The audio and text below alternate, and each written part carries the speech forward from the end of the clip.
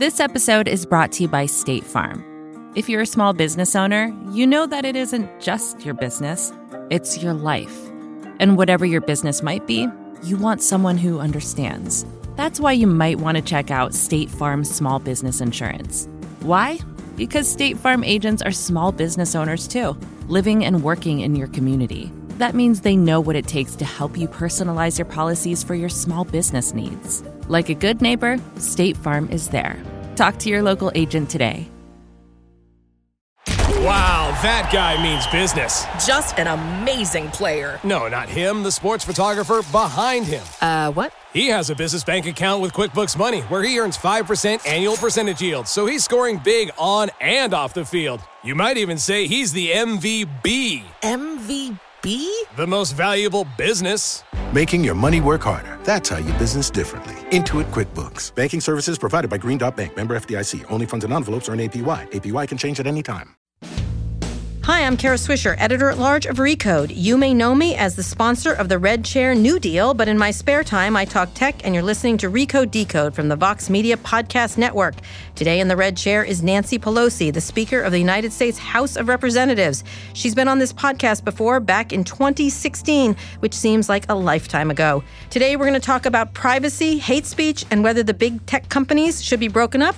We're also going to talk about Trump on Twitter and Nancy Pelosi's red coat as a viral sensation online. Speaker Nancy Pelosi, Speaker of the House, Nancy Pelosi, thanks for talking to me. Oh, it's my pleasure. So Thank we you. have talked before. We talked before the election last time, and it was when we didn't know what was going on. We didn't know so much of what was happening with social media and everything else. So we've got a lot to talk about. We have a lot of things to discuss. I look forward to it. So let's start with what you guys are doing here. You're meeting with House Democrats to do.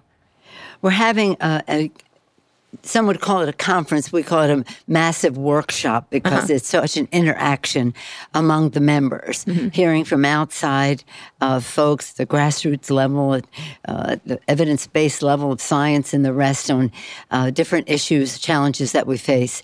During the campaign, our theme was for the people, to lower healthcare costs by lowering the cost of prescription drugs, increase paychecks by building the infrastructure of America in a green way, and cleaner government by H.R. 1, our resolution to do that.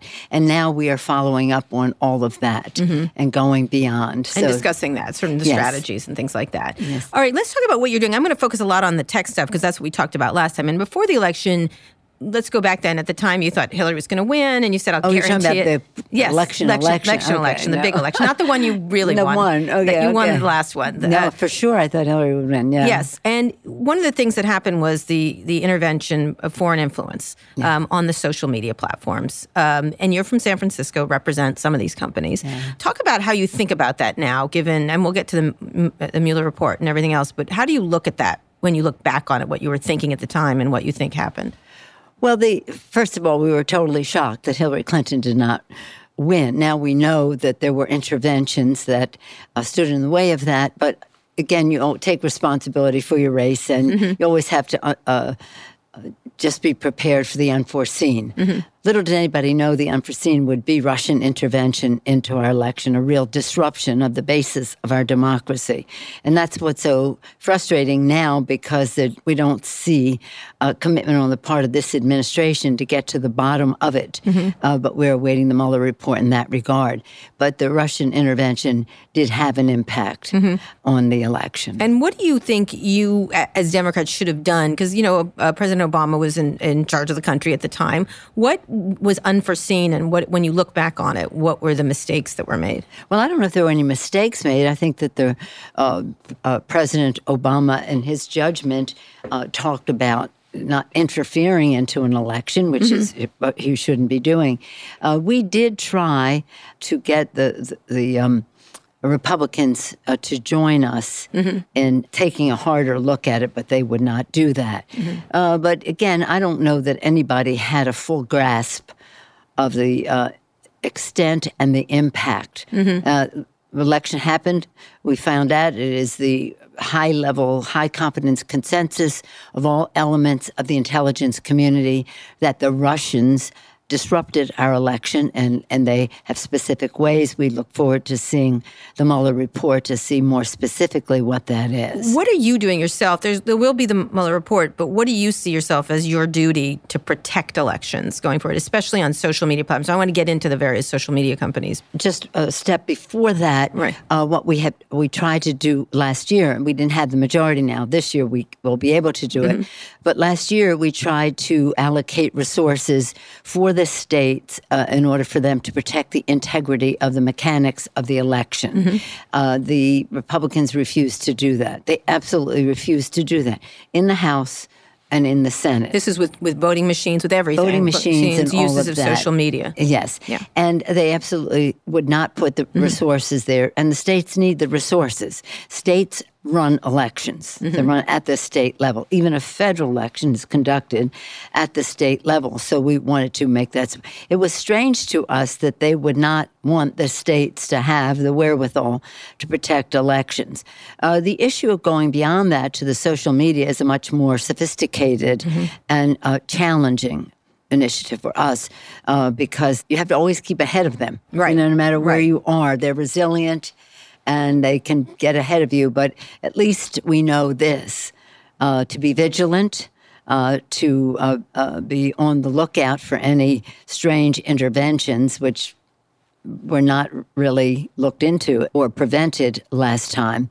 And so that makes a difference. But more importantly than us being aware of it, it's really important to inoculate the public against some of this, to say to them, while we want you to participate in every way and the way you enjoy doing so, whether it's social media, traditional media, or whatever, your own activism, you should be alerted to the fact that there are those who want to play with your mind, really. And behavioral, including the companies themselves do that all the time. But that's another topic. That's another topic. It's an important topic, but it is it's a moment of truth, really, for our country to say what the beautiful advantages we have from technology. And I'm a big believer in technology. Task for a solution. Let's look to technology.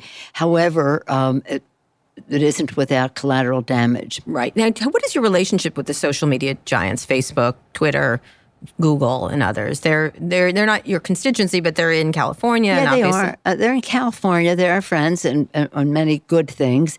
Some of them are now in San Francisco as well, Right. even Uber. But even so, in Silicon Valley, they're our neighbors.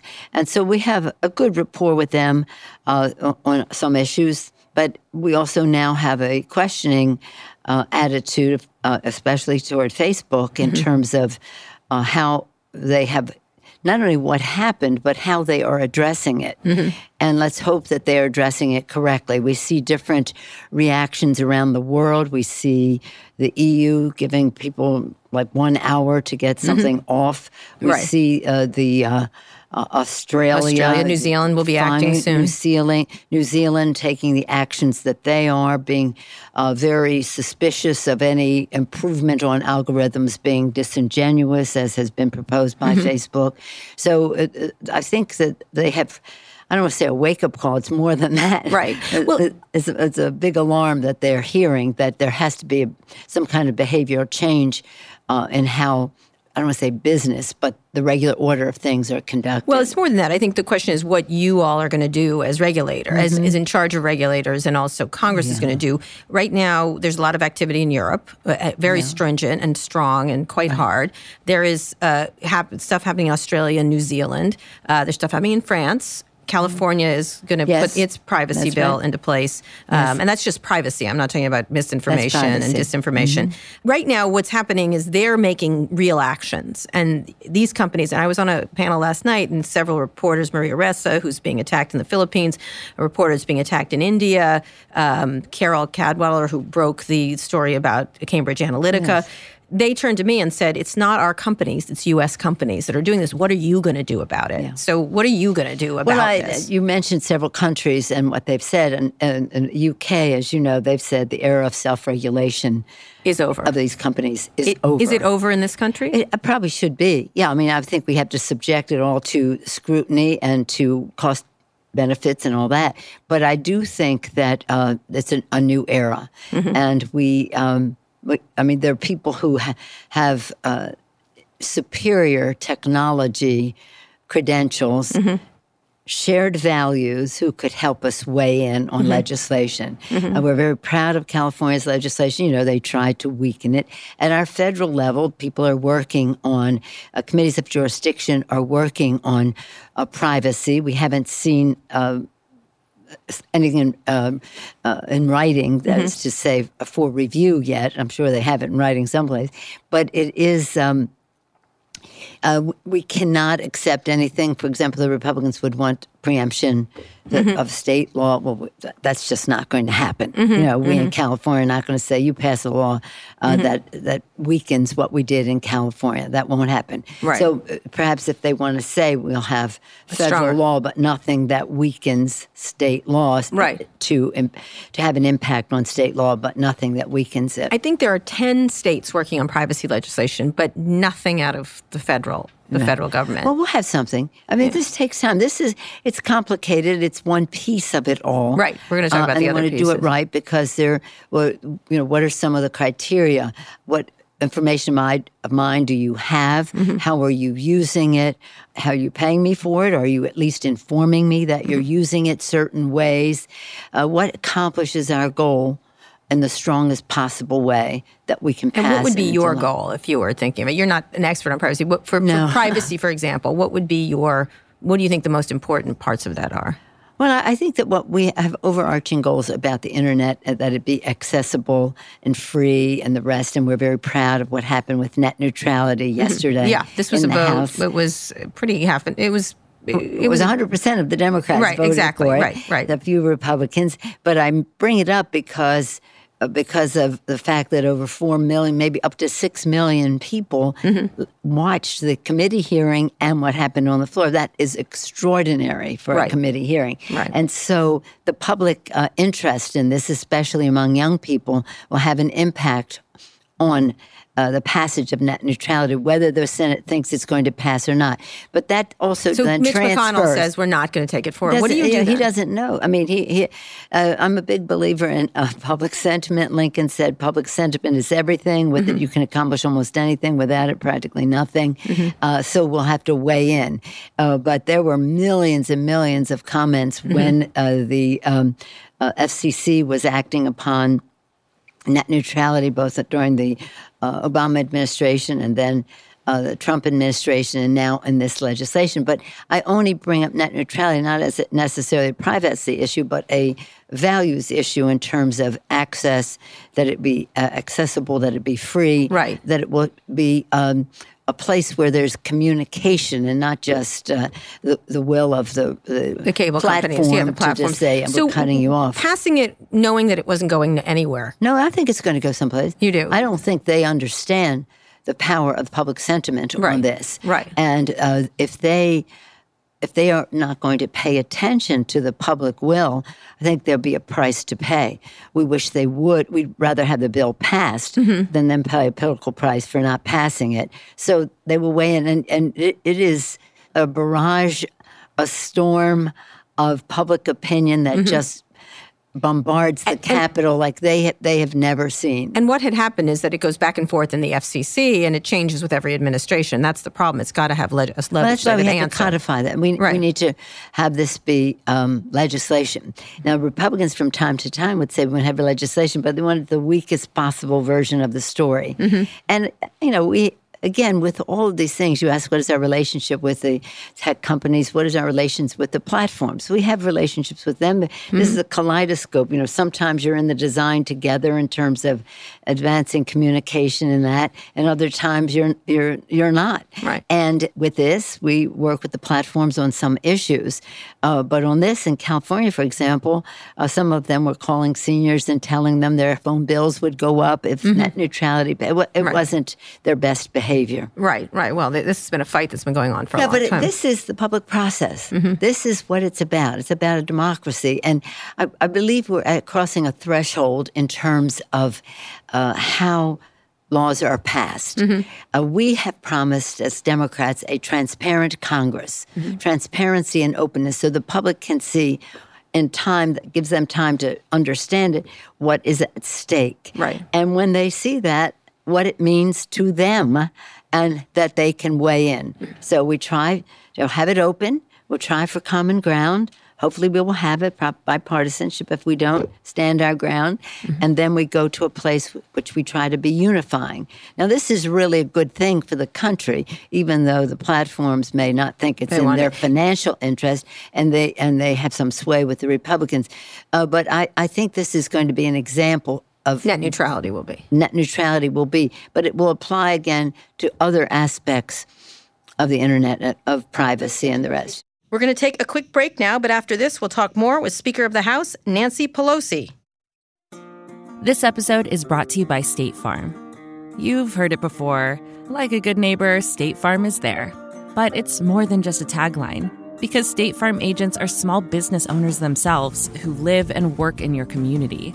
And if you're in the market for small business insurance, who better to work with than an agent who understands what it takes? State Farm agents can help you create a personalized insurance plan that fits your small business needs and budget.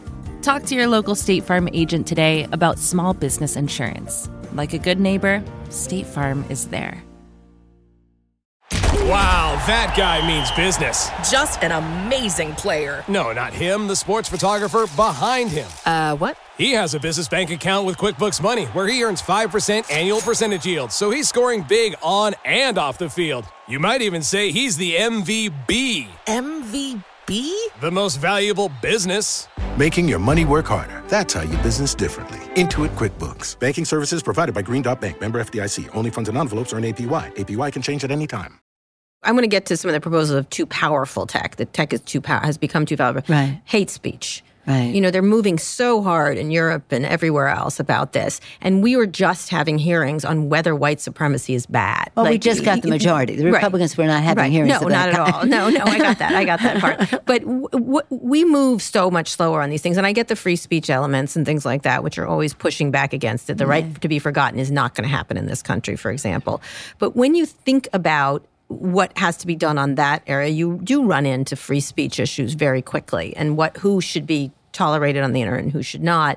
The issue is a lot of these companies are private companies. It's not the public. The internet is not the public square. It is owned by private companies, many of whom's founders are billionaires. And so it is not a public discussion precisely. Well, I think we take it to a different place. We take it to a place that says, what is the advantage of this technology? Mm-hmm. It has opened so much opportunity for conversation to so many people, and they want that access. Mm-hmm. On the other hand, if somebody is engaged in hate speech and the rest, should you shut it down or should you have a discussion? Mm-hmm. And I think... Where do you stand? I think we have to stand in a place where there is a discussion. It depends on what the speech is, mm-hmm. But who's to be the judge of that? At least there should be some sequencing of it. Well, somebody says something, okay, let's hear it out. Right. Because otherwise, the haters, because mm-hmm. that's what they are, mm-hmm. The haters would just make themselves victims. Mm-hmm. And the fact is that with a conversation, which the technology enables to happen and can enable to happen mm-hmm. in such a way, it can end up to be a plus. Well, it can be a plus, but your recent hearings on white supremacy, they had to shut off comments on YouTube because the anti-Semitic comments, all kinds of things, just overwhelmed the system. And well, it was, 42,000 comments, some some bad, right? Some not. We don't know the difference between some or not. We're talking about millions here. So perhaps there was a path of discussion even there. I mean, we all get steamed up about hearing comments that are anti-Semitic or white nationalist mm-hmm. and the rest of that. Mm-hmm. But I think people have to see it for what it is. Mm-hmm. And that ends up to be a plus in the discussion. 42,000, it sounds like a lot, mm-hmm. but It isn't on the internet. But do you think the companies should be making these decisions? They took a long time, for example, to remove Alex Jones from the platforms, even though he had broken their rules numerous times. Should they be the ones? They don't want to decide, actually. So they've decided to create a free-for-all on these platforms, which is, I think many people feel is damaging. And then we'll get to the real damage, which is what happened in New Zealand. Do you feel like you should be doing this as regulators, or should it be these companies? Who is responsible for something that is an unprecedented level of human communication, and it's not going well? Well, I do think that he was has painted himself outside the circle of civilized discussion, and he's been given the chance to be part of a discussion, and he's defined himself. And so I think that I would support a decision that says that he shouldn't be on there. In addition to that, though, when talking more in terms of the technology, when, for example, Facebook says they're going to improve the algorithms and the rest, you see the New Zealanders have said that is disingenuous. It is, yes. And that's, don't take us for a fool. Right, right. So, again, there's the subjective decisions that have to be made. But should it be you making, not you, Nancy Pelosi, but you, Congress people? No, I think they have a responsibility. But they have a responsibility. But they have been unable to meet the demands of the task as it becomes more complex and as they make more money from these things. Well, they have to make a decision. Right. It's a decision. Right. In other words, understand this. It's not, I didn't even realize, or it drifted That was past the first me. excuse, but go ahead. No, it's a decision. Everything is a decision, and everything is an opportunity. And so how do they use the considerable power that they have to have discussion, which can defeat some of this, or at least have these people understand this is not going to be your comfy, cozy home to spew forth your venom without there being a response to it. But they are the haters are very well organized. Right. Certainly. So it's almost as if they're ever alert. Even if they don't know something is coming, when it comes, they're ready and they're there. Right. And so others have to be ready as well. Well, something I always say is the Russians didn't hack Facebook; they used it the way it was built. They're using it as tools, and they have to. So, do these companies have to be more like you all went after Microsoft when it was monopoly power? You went after AT&T, IBM. There's been a history of throttling back these powers. Yeah. How do you look at that? Like Senator Warren put forward she's focused on antitrust, not just laws. The idea of breaking them up, that they're too powerful. Yeah. Do you think they're too powerful? Well, I hear a range of opinions. I hear a range of opinions that she didn't go far enough. Yeah. What do you think?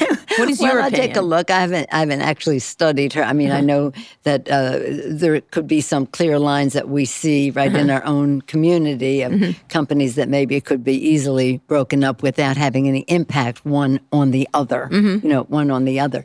But I think, I'm a big believer in the antitrust laws. I think that's very important for us to have them and to use them and to subject those who should be subjected to it. I don't know how all of these should be painted with the same brush. But I think that's a look that should be taken. Should these companies be allowed to buy more things? I'm talking about Facebook, the FANG companies, I guess, Facebook, Amazon. They include Netflix, but it probably doesn't belong in there, and Google. Essentially, it's Facebook, Amazon, and Google. Netflix is different. We'll see. I mean, that is to say, it depends on what they're buying. Is it horizontal? Is it vertical? Is it, is it just power? Is it an antitrust violation? So you have to make a judgment about each of them. But I think they should be more cautious.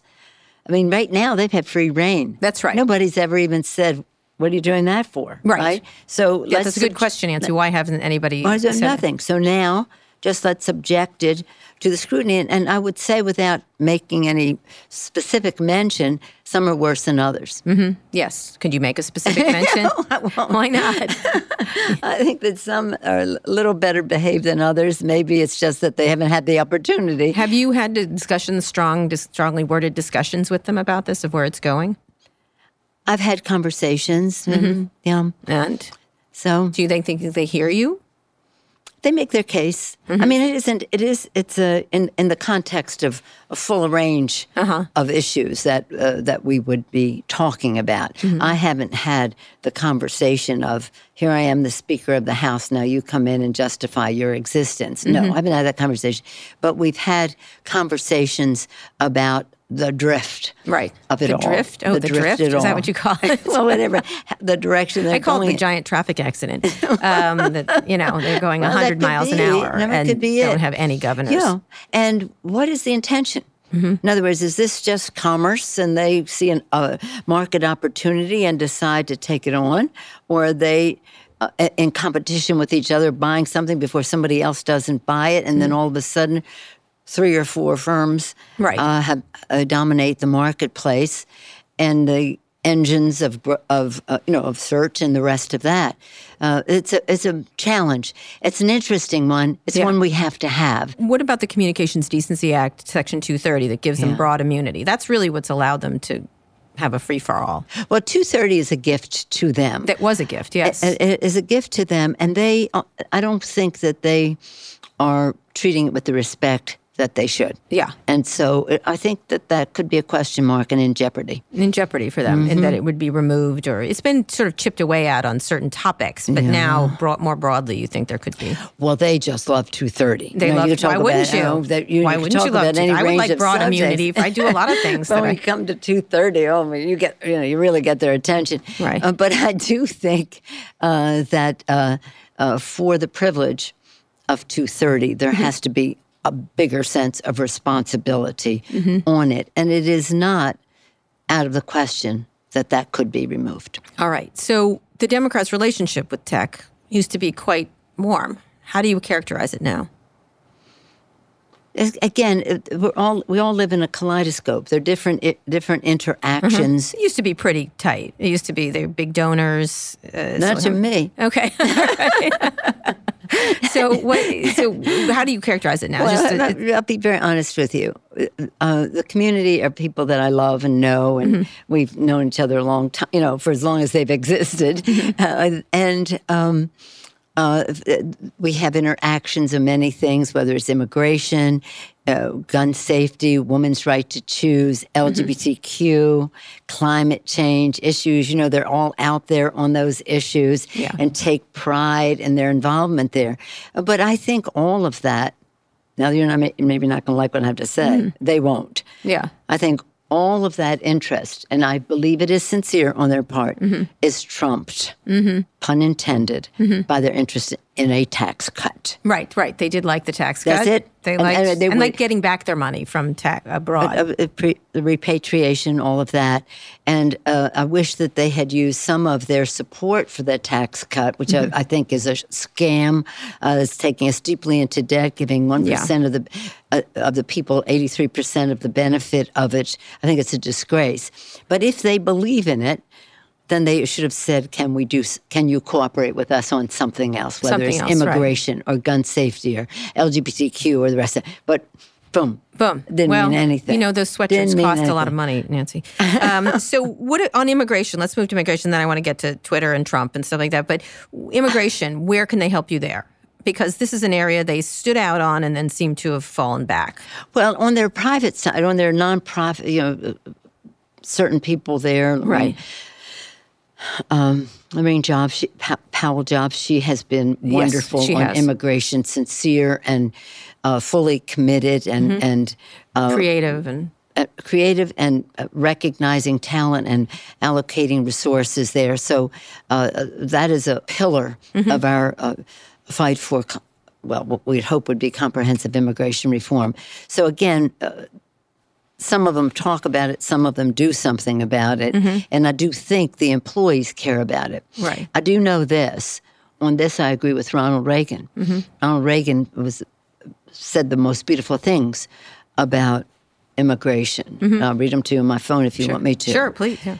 But because it applies to the Valley, because so much of the talent, what is it, like 30% of the it is. You could name all the IPOs, CEOs. They're all immigrants. They're immigrants, and some of the startups. Elon Musk, Sergey Brin, Satya Nadella, Sundar Pichai. And they're the big names, but there are many. Here, I'll just read you this about him. It's a big, long thing, but I'll just read you the ending. This is Ronald Reagan. I quoted him more than any other president during the campaigns. Thanks to each wave of new arrivals to this land of opportunity, we are a nation forever young, forever bursting with energy and new ideas, and always on the cutting edge, always leading the world to the next frontier. This quality is vital to our future as a nation.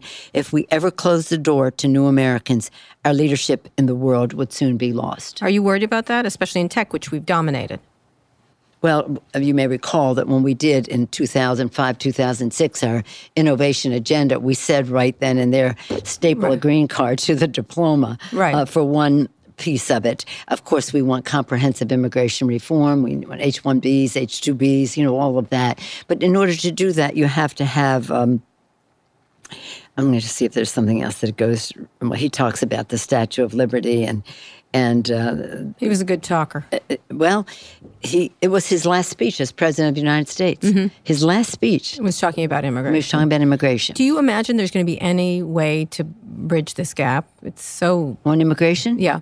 Well, it has to be, because we have 11+ million people in our country who are not fully documented. They may have been when they came here, overstayed, or whatever it is. Not all of them came here illegally. They came here and stayed. And then we have the dreamers, and we have the temporary protected status folks, again, who came here in a documented way. I do think it's possible. Republicans and the Democrats in the Senate had a bill a few years ago when President Obama was president. The House Republicans would not bring the bill up. My conversations with the president are that, I think he knows we have to have comprehensive immigration reform.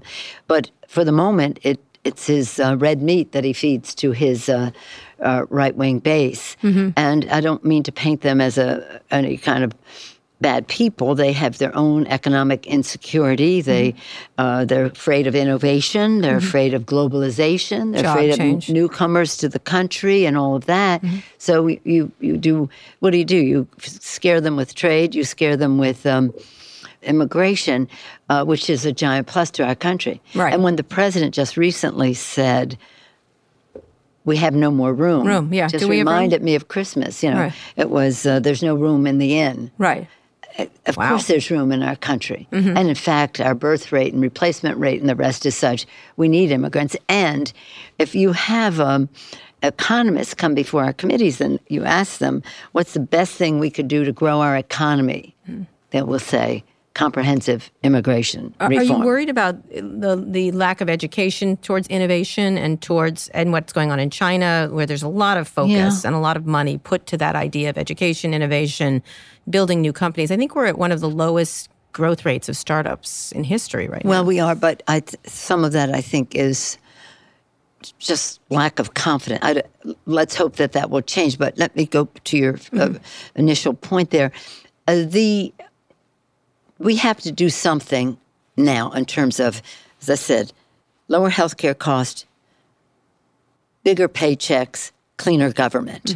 And the cleaner government piece, H.R. 1, is essential to our conveying to the American people that the decisions that we make are in the people's interest, not the special interest of dark special interest money.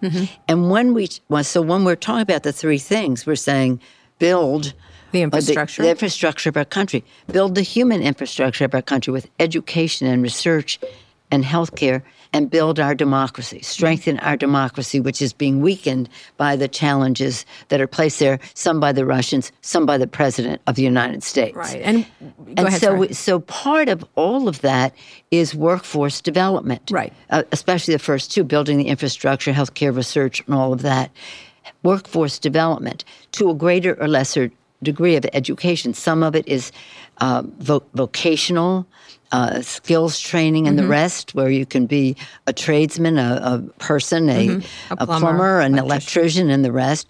And even when we do scientific research, and we're investing in a university at the highest level for a scientist, that physical structure requires a plumber, an electrician, a carpenter, people to support all of that. So it's all job creating.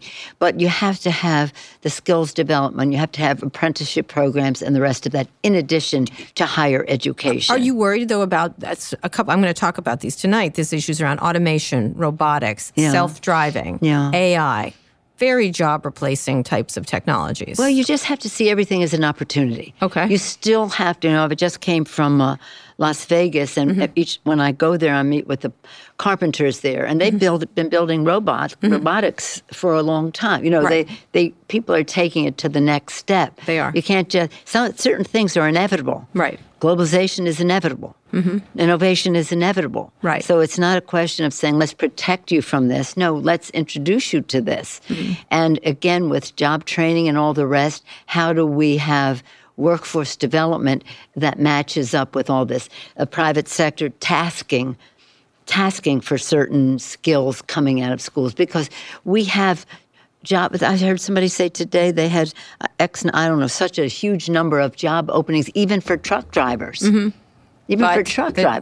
But the directional changes are really clear. No, they are. No, and of course, part of that is self-driving trucks. Right, right. But you can't avoid the future. And I always believe, as I said earlier, in technology, let's task for it. What is the mission? What is the purpose? And whose job is that? Congress? Is that the private companies? I think we all have, it's a public-private, a nonprofit partnership in all of this educationally. One of the fights that, I guess you call it a fight, that we have is over the budget. I noticed there was some sort of fight over the budget you had with the president, wasn't there? Well, everybody's having a fight over the budget because it's all priorities, whether it's... I meant the shutdown. But see, the Republicans will say, we're going to reduce the debt by cutting, freezing Pell Grants and cutting the assistance we have on interest on student loans and this or that.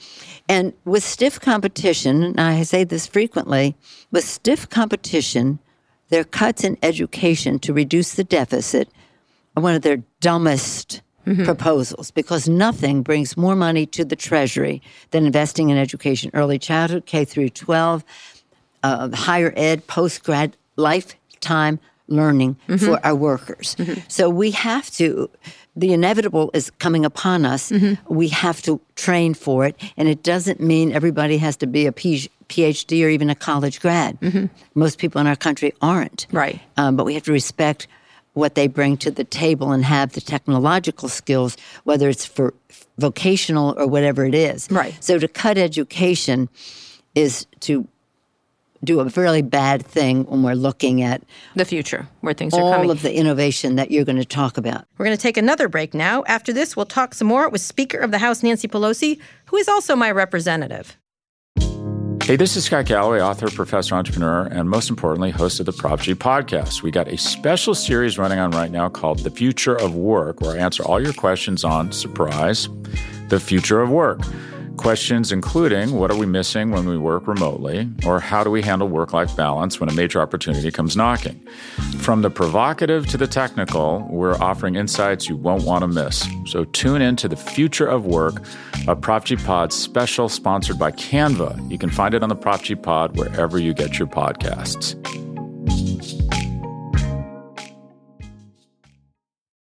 So let's turn, we have about 10 more minutes, to what's happening to politics with social media and everything else. Yeah. You have some members, such as AOC, who are excellent at these things. Yes. And you gave a quote last week about, it's not Twitter followers, it's how many votes on the... Well, you have to have both. Right. You cannot just say, I'm in Congress so that I can get Twitter followers. You're in Congress to get results. Right. And so some members are there to get results, and some to get Twitter followers, and some to get both. And God bless them.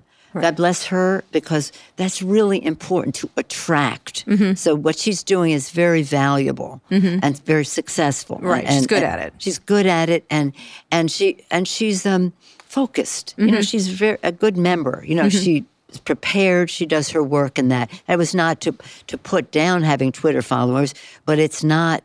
It changes kind of how people conduct their hours in the day. Right. And it might even change how some people characterize other people's motivation. Right. Yeah. You get Twitter followers for a reason. Right, right. There's a message. Do you think it's an effective communications tool? Because, that's just one member who uses it beautifully. Like, it's sort of as a native, I call her a native internet speaker. That's great. Ocasio-Cortez. She knows how to speak it. She knows how to go back and forth. Do you think that is effectual? How do you look at that as other members? Great. No. Yeah. Well, I mean, we depend highly up until now, and in terms of with a purpose that is connected to our mission on Ted Lieu, for example. Yep. He really gets under the president's skin. Yeah, he does. And he has fire up another tweet. And Adam Schiff. Adam Schiff does. Yeah. Many of them do. But Ted is really focused on social media to do that, as Adam attracts because of, so does Ted. But I mean, Adam has a position, chairman of the Intelligence Committee. Right. He's one of their main targets. Therefore, he has a big venue to not only respond, but to initiate his comments. No, I think that all of it is, as I said to you before, everything is an opportunity. And the social media is how some people get their communications. I don't know if you want to call it news, but their communications, their news, whatever. And that's where we have to be. It's interesting. A lot of what we're finding out is a lot of older people are in the social media. Yeah. Absolutely. They're quite good young at it. people. Chuck Grassley's really good.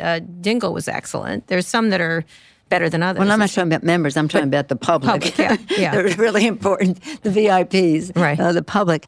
And then in addition to that, there's some people who are just not there. Right. So you still have to have a mix in terms of the How do you assess your ability? You've been pretty good. You've had some good ones. We're good. Yeah. But ours is kind of a serious. I mean, you take a slap every now and then, though. Yeah, every now and then. But the more slaps you want to take, put out there, the more followers you'll get. But ours is mostly informational for our members, informative in terms of legislation and the rest. And every now and then, a slap. Yeah. That was a good one. You did a couple of Trump that were pretty funny. You're funny. They're more funny than anything else. How do you assess his use of that? Because he's used it as a direct communications vehicle to the base and to the whole country, really.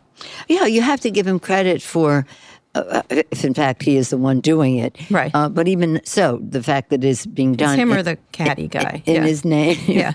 In his name. I think that, very honestly, with all due respect to the social media, and that the president's tweets have cheapened the presidency because they're not as if he's delivering a message of any fact, truth, evidence, or data. He's just being a troll. A smart aleck. I mean, he's just smart aleck. He's just called being, a troll. I don't know if that's an old-fashioned word, but he's just being a freak. I mean, he's just terrible. And there's a more of a responsibility for a president to communicate his point of view, which we should respect. He's the president of the United States, whether we agree with him or not. Right. He has a point of view. Yeah. But to use the office as the president as just an attack vehicle.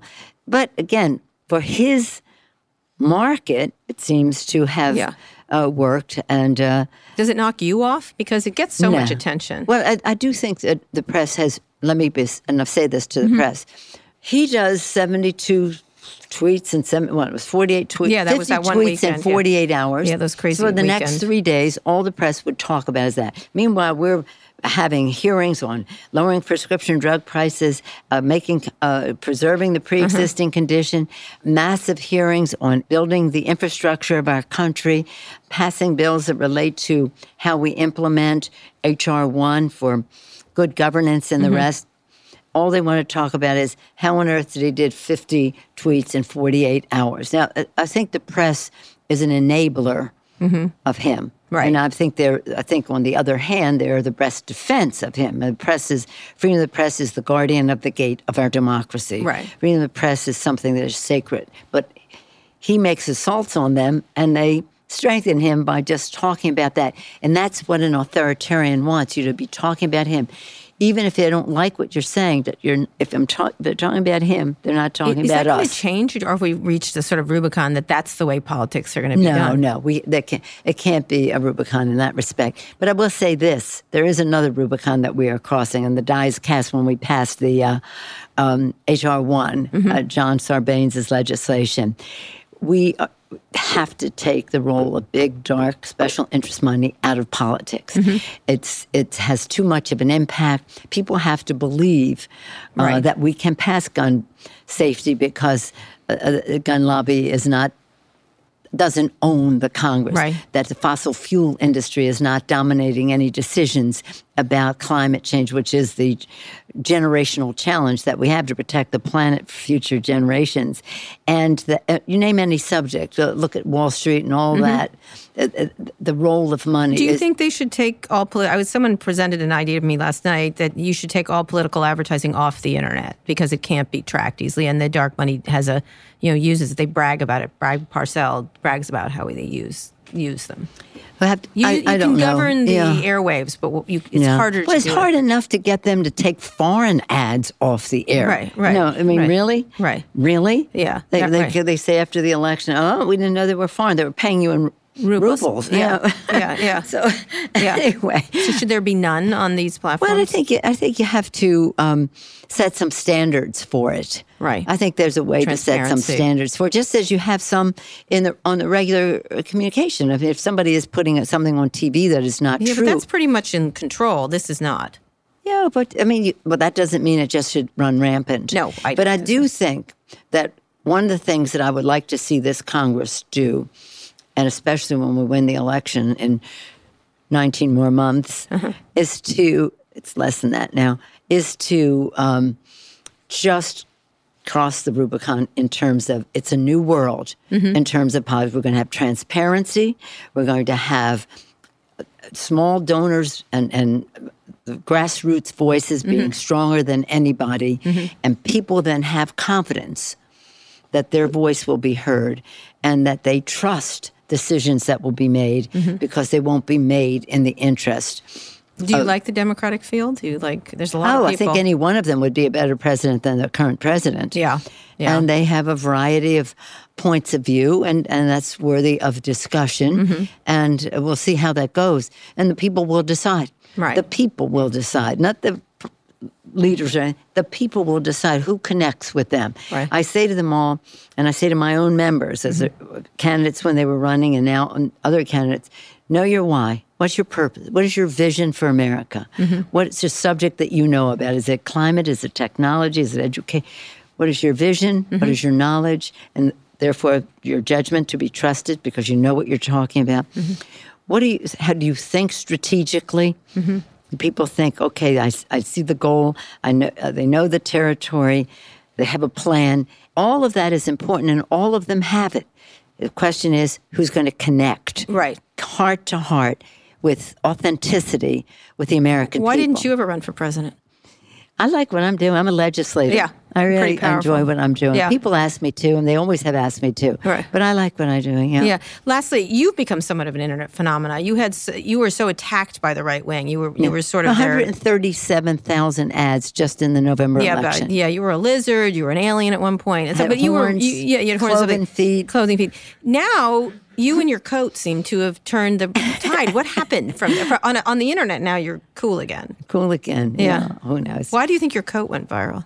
I don't know. It was a badass coat. Yeah. Well, I had that coat was for the inauguration of Barack Obama in 2012. I hardly ever wear it because I'm from California. I don't really wear a coat. Right. So that day, I just pulled a coat out of usually I wear a raincoat. Just pulled that out and wore it, and didn't even know that we would be going.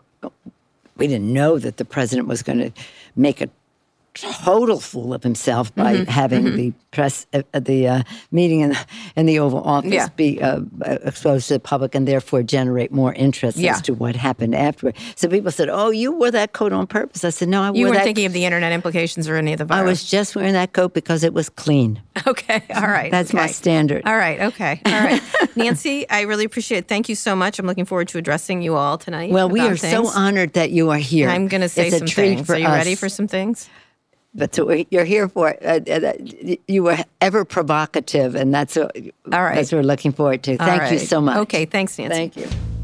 Thanks again to Nancy Pelosi for coming back on the show, and special thanks to Jeff Geld for recording that interview. Thanks to you all for listening. You can also find more episodes of Recode Decode on Apple Podcasts, Spotify, Google Podcasts, or wherever you listen to podcasts. And please tell a friend about this show. You can follow me on Twitter at Kara Swisher. Now that you're done with this, go check out our other podcasts, Recode Media and Pivot. You can find those shows wherever you found this one. Thanks for listening to this episode of Recode Decode, and thanks to our editor, Joel Robbie, and our producer, Eric Johnson. I'll be back here on Monday. Tune in then.